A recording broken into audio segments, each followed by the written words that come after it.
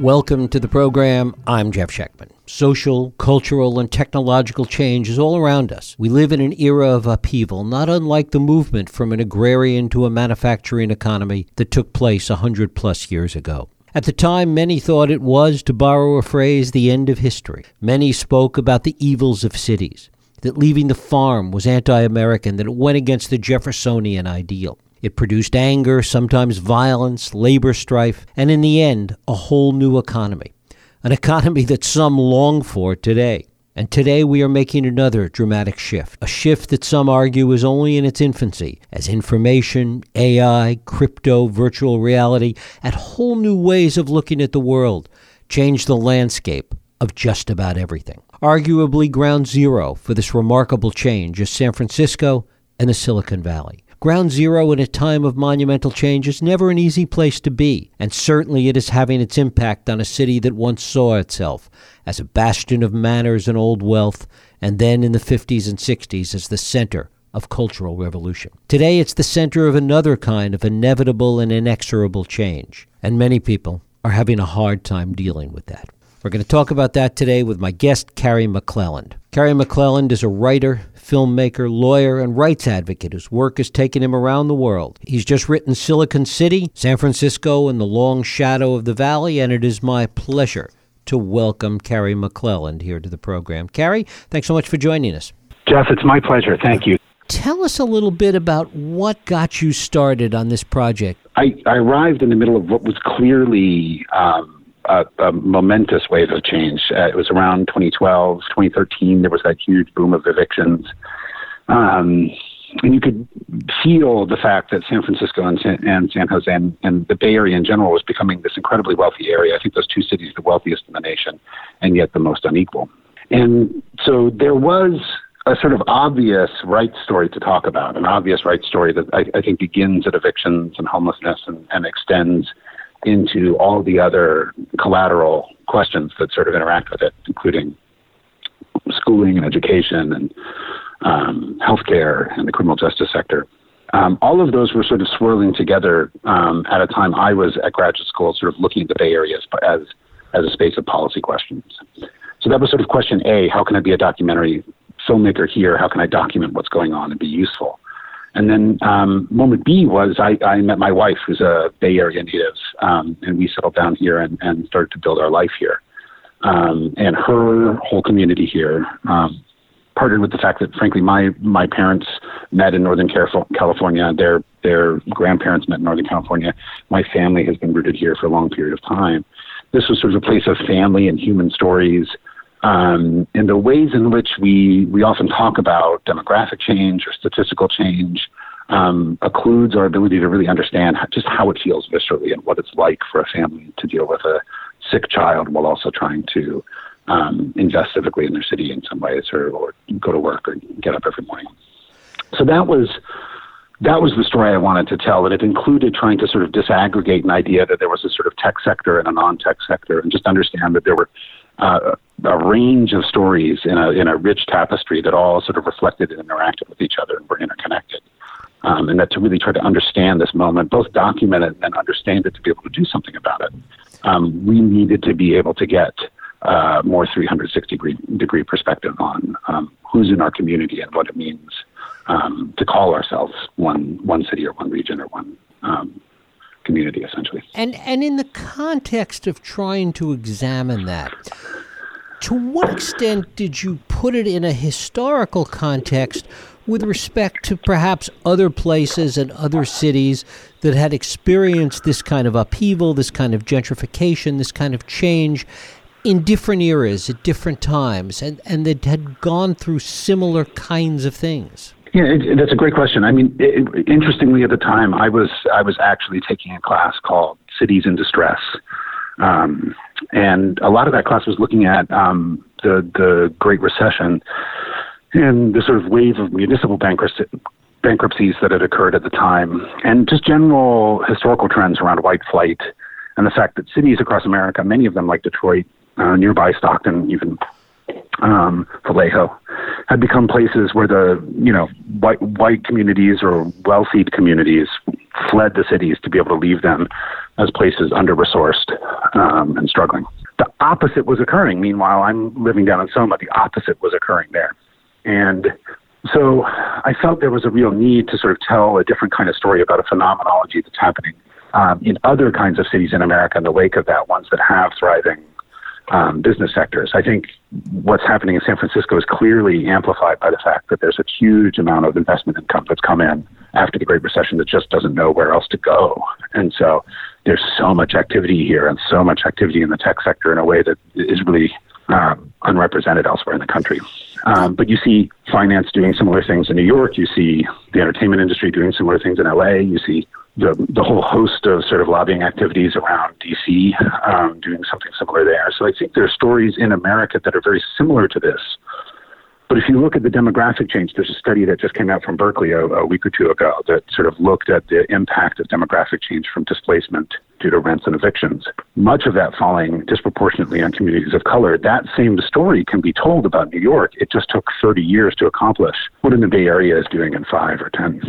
So one of the other interesting things that's happening with respect to San Francisco and Silicon Valley is something that runs counter to what we've seen in so many other places, where you see flight out to the suburbs and then people working in the cities and commuting and dealing with that reality.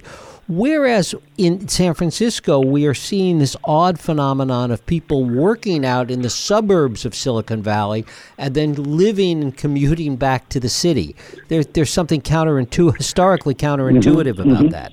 Yeah, I think what's happening here, culture has more to explain for that than anything else. And I think it's two cultural forces. One is San Francisco has always symbolically represented something quite beautiful and remarkable in the country, and genuinely inside of itself has a diverse and dynamic set of things to enjoy as a citizen there. Some of that is arts and culture. Some of that is the energy of being in the city. Some of that is the energy of being in a place that's sort of like welcoming in the ways that San Francisco has, for the past half of the last century often been.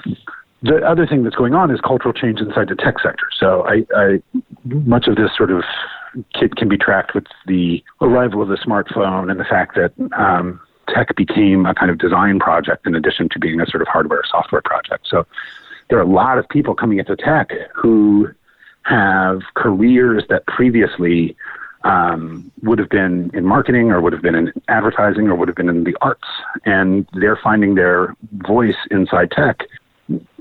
Programmers and engineers and any number of other people were predominantly the sort of community and the professional class before. And now there's this sort of other layer of persons. And they want to live in cities. They want to live in a place where there's nice places to go at night for dinner and things to do in the evenings and their friends. And so that particular shift, I think, has meant that there's this sort of reverse commute going on now, making cities attractive places for certain kinds of people who have enough money and are young enough to enjoy it.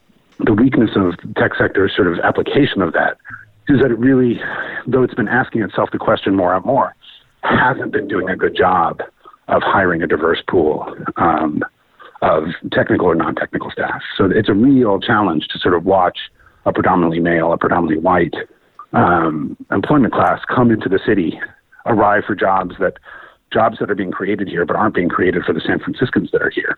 And those opportunities, as a result, often have the effect of displacing people who put down roots here, had families here, and are entitled to feel some level of stability and dignity around the investment they made in the city. Talk about that sense of entitlement. Talk about what that means as you see it. Yeah, I mean, entitlement's a dangerous word right now. Right. So I might recharacterize it as a sort of common sense of dignity we all both need, and lawyer Kerry will now say that is also protected by law in many senses. But we have your introduction, I think, did a nice job of teeing up the idea that there have been several phases in U.S. history where this kind of seismic change has arrived. One of the things that's happening right now is, like in the Industrial Revolution, the notion of work, the idea of labor, any number of other things rooted in how one built a subsistence for their own life and their own family, that's all changing. And it took us 80, 90 years to build a sort of suite of protections for people who were in the workforce that, caps on numbers of hours of work, overtime, benefits, disability protections, insurance protections, any number of these other things. Those things are being, not just quietly, just immediately eroded by the gig economy and by a number of other ways in which technology is just asking for different kinds of careers to be built, few of which have the same, decades-long longevity that maybe my parents and the generation before me asked for. And so the impact on that is, one, to sort of take away a certain layer of stability and protection, particularly for a sector of the population economically. And the other thing is to sort of change those people who are most benefited by this change, those people who are earning tech salaries or finance salaries or any number of other things, but the professional class in the city, they're looking at their careers more in a series of 2 to 4 year chunks, a job that they string together. And that means that their investment in the city and in the community is just very different than it was before. They are just inherently and structurally more transient. And it's a challenge, especially at a time when the technology itself is sort of making arguments that you can find your community online, you can build a series of sort of like-minded niche spaces for yourself on Twitter and Facebook, and that you can surf sort of above your physical community by building an infrastructure for yourself of Uber cars and any number of other services. It's very difficult, I think, to say that we have the same idea about what a city means, what a neighborhood means, what a community means, and what our responsibilities to one another are. I think the question of the book is, how do we want to redraw those terms? How do we want to say, I am responsible to the dignity and comfort of people near me and in my neighborhood, or people who live above me and below me, or people who live across town from me? And that was, I think, a question that, as somebody who's always grown up in cities, I felt like I understood 10, 15 years ago in ways that even I, after doing this book, am not quite sure what the right lines to draw are now. The book is a hope to offer any number of perspectives on that question, and try to surface an ability for us to see that everybody identifies the problem and are proposing very different solutions to it. How much of this is as a result of it? How much of these changes and these ideas, and maybe this is something that is different from other situations historically, is that there is such a sense of generational change as a result of this, that the city has become, as you mentioned before, so much younger. And so you're bringing in really different attitudes, generational attitudes as well. Yeah, I think that's prescient. I mean, they're one of the things that I think tracks through the book is those people who speak to an experience of having come to the city in the 60s and 70s, or come to the cities during the 80s and 90s, and identify with perhaps the early days of technology and its psychedelic roots, or identify with, a city forged through a series of crises, whether that's the AIDS crisis and a community sort of bonded through enduring and emerging from that. And the LGBTQ community that's very strong here still represents, one of the many hearts of the city in that respect. I think you could say the same for those who experienced the Great Migration from the South. And, San Francisco became part of the heart of the Black middle class. There's a sort of mourning for a San Francisco they identified with as a place of refuge from elsewhere in the country, elsewhere in the world for some people, families who fled Latin American civil wars and came here and built their lives in and around the Mission. So I think that change is can be argued as generational, but it's also sort of familial and demographic when you get to that. There's the Black population in the city has dropped from 14% to 3% in a handful of years. Clearly the Mission has transformed into no longer a Latino community predominantly, and now it shares. It's sort of one of the hearts of hipster techdom. I think those things are in part generational, but in part demographic and familial. I mean, if you have families that are uprooting themselves, there's a story in the book of a young man whose grandmother bequeathed the family home in Bernal Heights to one of his relatives who immediately began eviction proceedings on everybody else in the home because there was an opportunity to convert that home into apartments. That's a family being torn apart because of a rapid boom in the real estate market and an opportunity that some people saw there. It's certainly mapping itself onto families in complicated and unique ways. And I think we could be reductive about trying to say it's generational or it's demographic or it's any number of things. But I think one thing that's important is that we read these stories and relate to the individuals and begin to understand that how this is iterating itself from family to family, individual to individual, community to community is more complicated and surprising than we may expect.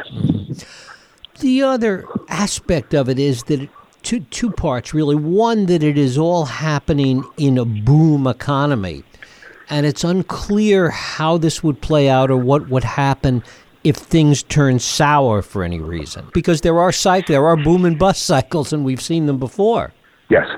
Well, I think one of the things that's happening inside of a boom economy right now is that even many people who have good salaries and work in the tech sector feel like they're just holding on in their own way. I think one of the things that's happening is that the real estate market, and you can hear this in stories in the book, is sort of constantly raising prices to eat at the margin whatever amount of sort of excess salary there is in people's lives. So if they feel like they had a sort of stable foothold, the rents keep rising. Yeah, I know many people who are young 30-something professionals who have 2 or 3 roommates. I know families who are either putting their kids through public school or private school. Families whose both parents work in the tech sector, but their parents are both commuting, spending long hours at the office, have to pay for childcare, any number of those things. It's just hard for them to be civically present in their city as a result. It's hard for them to be taking the time for volunteering or learning about the problems that are happening around them or finding ways to sort of invest and motivate for positive change. And I think that's part of what's being lost in this period where the change is so rapid is there isn't a moment for anyone to catch their breath and figure out how to quickly orient themselves to be the change maker that's needed. I don't think it's possible for individuals to do that without some way to collaborate and find some sort of common ground and common movement together. So all these little individual efforts to do a little bit of good aren't adding up to enough to help give the platform for what I argue to be a sort of like dignified, stable life. The other part of it is that we are arguably in the middle of it, that this isn't an end point that we're talking about here, that this change is still happening. It is happening extremely rapidly, and we don't really know how it's all going to play out at this point. Yeah, I think there's a lot of people who find solace in the sort of Steven Pinker idea of change is inevitable. The trend line is always up towards more justice, more peace, more human happiness.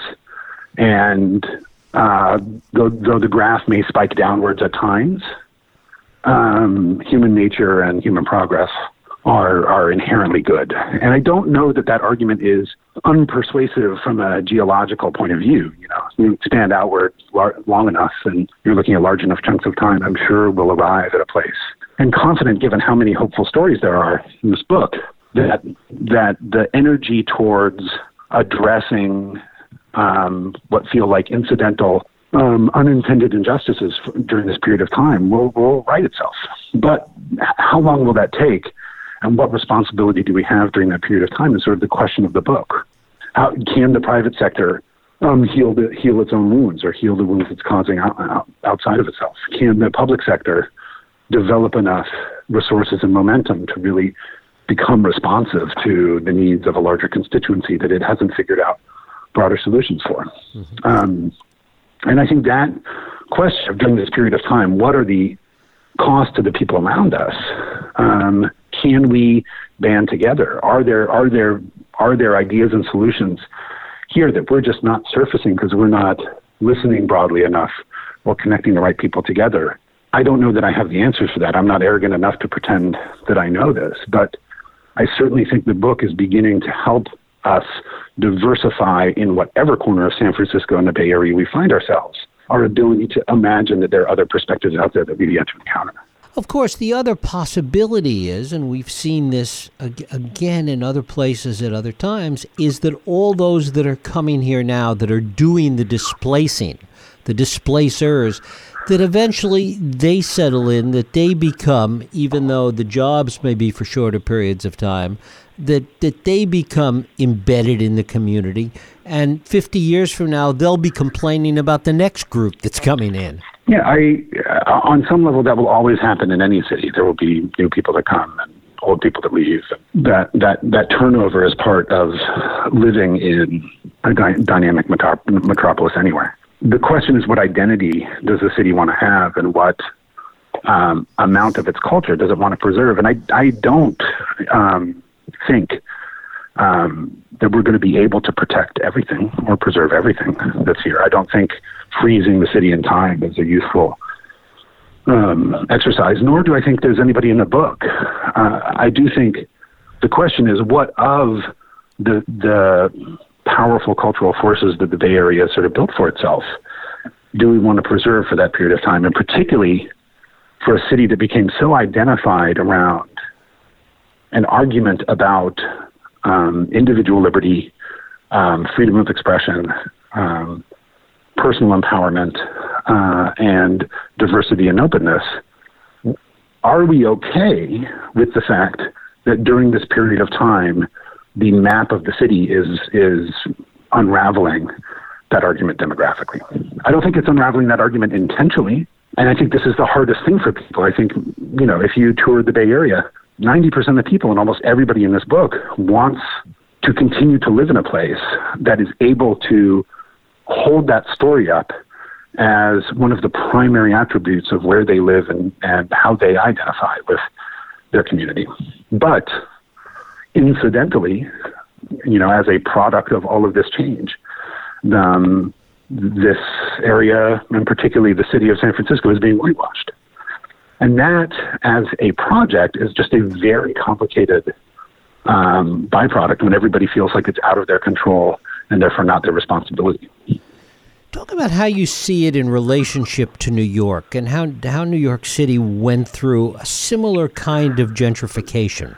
Yeah, I think New York, you could tell this story in a lot of different cities in America, but I think New York is an interesting counterpoint. Right. In a few ways. I don't think New York has emerged on the other side of this in a fully healthier way, but it had some differences in how it was structured that that slowed the pace of change, I think. One of which is that the 5 boroughs of New York, unlike the 9 counties of the Bay Area, those 5 boroughs are all in one metropolis. They all vote for the same government. They all are served by the same public servants. They're all taxed in the same bureaucracy. And so I think there's a way in which questions around public budget and personal representation and people having a voice in the city, as people have been sort of pushed out of Manhattan into further and further into the outer boroughs, they're not 100% lost from the conversation in the city, particularly the civic conversation. The other thing is that there's just a better mass transit system, and that's easier to build when it's one city. People are able to continue to keep the same jobs, commute to the same communities, even if they've been pushed further out. I'm not going to suggest that that's a 100% easy change for people, but it's meant that they don't have to endure the kind of 2-hour commutes that many people have had in the Bay Area as they move from San Francisco to Antioch or Gilroy or Tracy or beyond. So I think some of those changes are more important than we recognize. Some of the voices in the book really identify some of these structural economic problems that have resulted from people living in San Francisco but working in the peninsula. And as a result, much of that tax revenue goes to Menlo Park and Palo Alto as opposed to San Francisco. Talk a little bit about the interviews you did, the comments you did, and this sense of the city, on the one hand, having so much money, being such a wealthy place, and the inequality that they see? Well, I think a lot of that is just a question of, it builds sort of off the back of the last answer. The money's finding itself in places. The money's finding itself in large tech companies. The money's finding itself in some of the wealthier suburbs. The city government of San Francisco, though it's a very wealthy city, is just under-resourced for many of the problems that it needs to deal with. It's interesting to look at Mark Benioff's recent decisions to invest in homelessness. It's very exciting to see somebody look at the scale of the problem and decide to attack it at a level that's probably closer to commensurate with what's necessary. But at the same time, it's difficult from a legitimacy question to be putting so much of our civic reinvestment questions on philanthropy.